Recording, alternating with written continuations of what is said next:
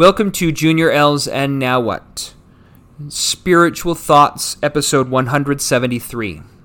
This topic is something that means a lot to me. It is one that I have pondered for literally decades. And the older I get, the more I experience and the more I see.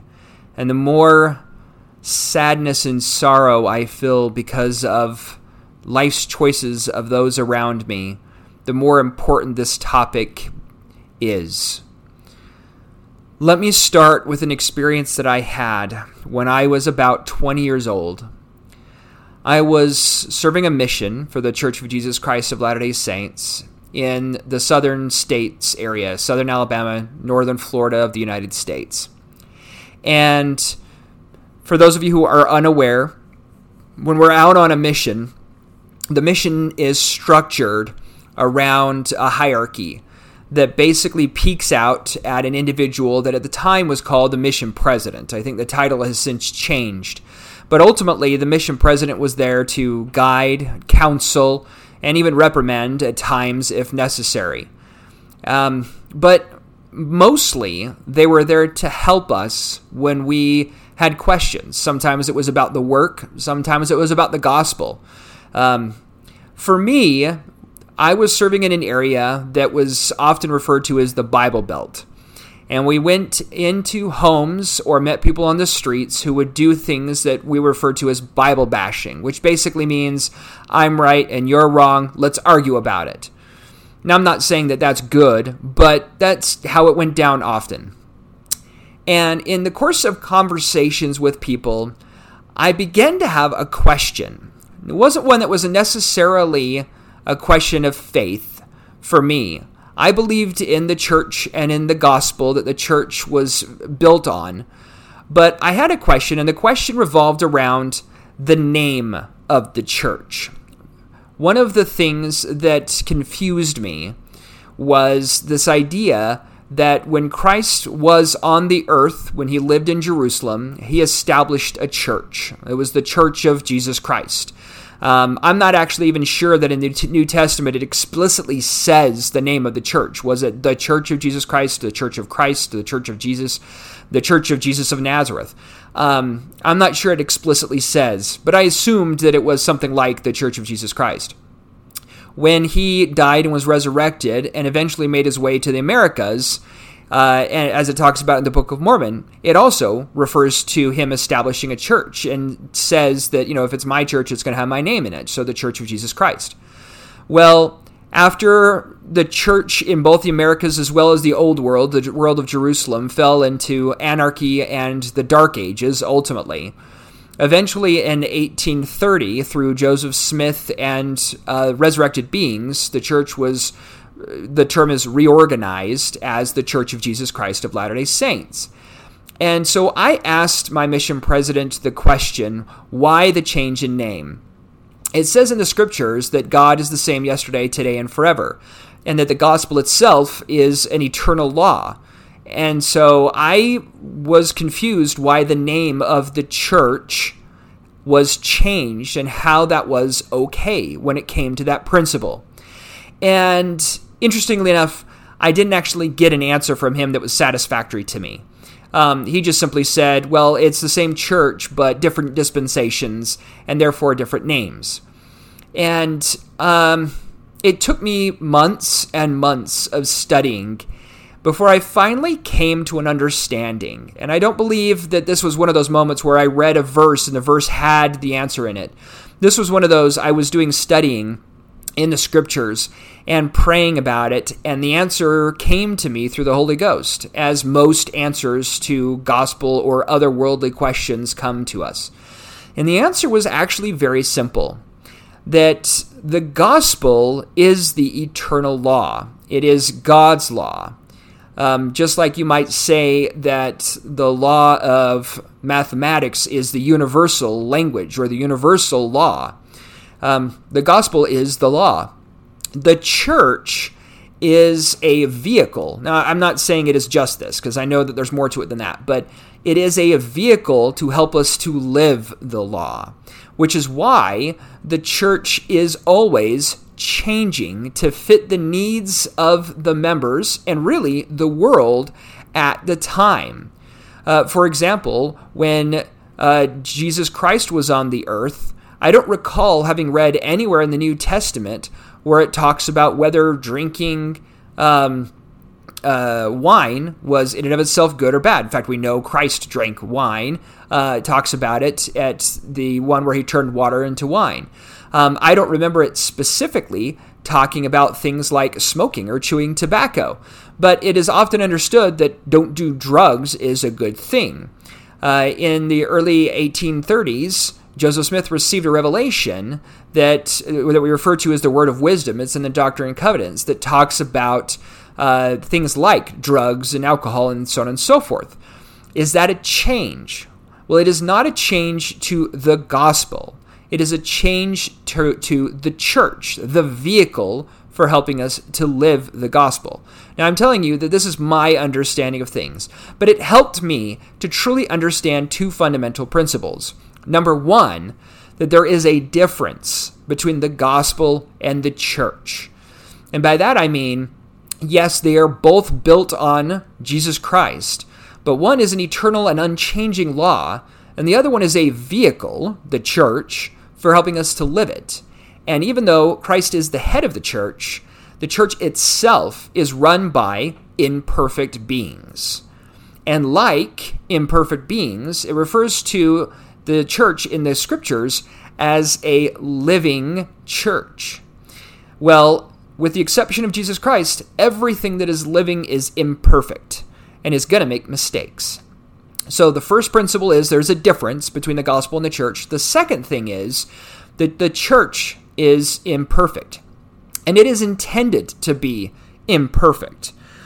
I'm going to read a scripture from the Book of Mormon, the Book of Ether, my favorite book in the Book of Mormon, specifically my favorite chapter, Ether 12. This is verse 8 and 9. This is coming from an interjection, if you will, from the prophet Moroni, as he is finishing the golden plates to basically button them up and bury them for good, or at least for a century, almost 2 centuries, when Joseph Smith was guided to find them in 1823, I believe. And the scripture reads, "But because of the faith of men, he has shown himself unto the world, and glorified the name of the Father, and prepared a way that thereby others might be partakers of the heavenly gift, that they might hope for those things which they have not seen. Wherefore ye may also have hope, and be partakers of the gift, if ye will but have faith." Nowhere in the scriptures does it say you're going to find this perfection, and you're going to know this perfection, and you're going to follow this perfection. Let's look at when Jesus Christ was on the earth. He was and is and will only ever be the only perfect being on this earth. And yet people still didn't believe him and still didn't follow him. They still needed to have faith. Well, if something is perfect, I would argue that faith becomes less necessary because it should be more obvious. Now, let's take people who believe that the earth is flat, for example, versus those who believe that it is not. Let's use the term common sense says that it is round, but there's still people out there who believe that it is flat.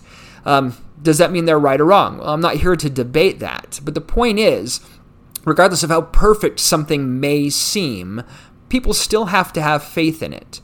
Well, if Christ's church here on earth is imperfect, which it is, because it is basically run by imperfect beings, it increases the need that we have to have faith. And if you read through the Old Testament, the New Testament, the Book of Mormon, the Doctrine and Covenants, the Pearl of Great Price, anything and everything that refers back to Heavenly Father or Jesus Christ or the Holy Ghost in any way, shape, or form, you will constantly see the word faith. So I bring all of this up because there are those out there who find the imperfections in the church and in the people of the church and use that as an excuse to walk away. Use that as an excuse to fight against the church. And what I am saying here is that those imperfections are intended. They are supposed to be there because we need to have faith. And those perfections, if they were to exist, would make faith less necessary. And we need to have the faith. One of the examples that I love to use in comparing the gospel and the church to something that's a real-world example, not to say the church isn't real world, because it is, but it's something that some of us can relate to even more, is the idea of a university. Let's assume or parallel mathematics to the gospel. I'm not saying our understanding of mathematics is perfect, but I am saying that mathematics is, as a communication language of the sciences, probably perfect. Since our knowledge of it is imperfect, it's hard to say for sure, but it definitely seems to lend itself to that. So let's compare it to the gospel. The gospel is perfect and unchanging. Let's say mathematics is perfect and unchanging. However, to teach us mathematics, let's take a person who is perfect and knows everything about mathematics and wants to teach us about mathematics. They establish a university, and this university is intended to teach us about mathematics. However, this university is not going to be taught at every class by that perfect being. They are going to teach other people who will then teach the rest of us. Very similar to how a university is run. Now, if you look around the world, there are many, many schools of various degrees. The reason for this example is to make it understood that lots of universities would pop up to teach mathematics. And they're all going to teach it in different ways. There might even be some that teach that mathematics doesn't exist, or that mathematics is evil and wrong. Which are you to believe? And where is your faith going to lie? There is only going to be one university that was stood up by the perfect being. One university where the teachers of it were taught by the perfect being through time and scripture. This is very much how the church and the gospel is established. The gospel, like mathematics, is perfect, and vice versa. The university, like the church, is imperfect, led by imperfect beings who are learning and understanding as things change and grow, and our understanding of how to help the people get through life is constantly changing and growing. Look at the sciences. Look at, I read recently that the very first person in the history of the world who was diagnosed with autism just recently died. That goes to show you how recent of a diagnosis that is. Yet it's been around for arguably centuries. There are many people through history that people go, yep, they probably had it. But we didn't understand it or diagnose it until the last century. And so, just like the world, the church is living, breathing, and growing. And it is a way to help us crawl before we walk, walk before we run.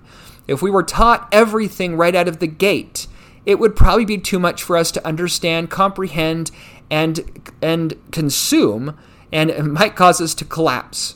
So we need it in pieces. The pieces we're ready to accept.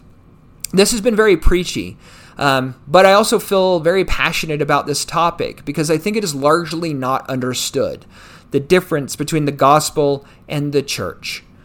So I have to say, from a testimony perspective, I do firmly believe that the gospel is the gospel of Christ, the gospel that is taught in the Church of Jesus Christ of Latter-day Saints, and that, even though it is imperfect, that Christ is the head of the Church of Jesus Christ of Latter-day Saints and led by him, but through imperfect beings, and therefore it is an imperfect church, just like the university in the example that I gave is imperfect, even though it is run or led by a perfect being.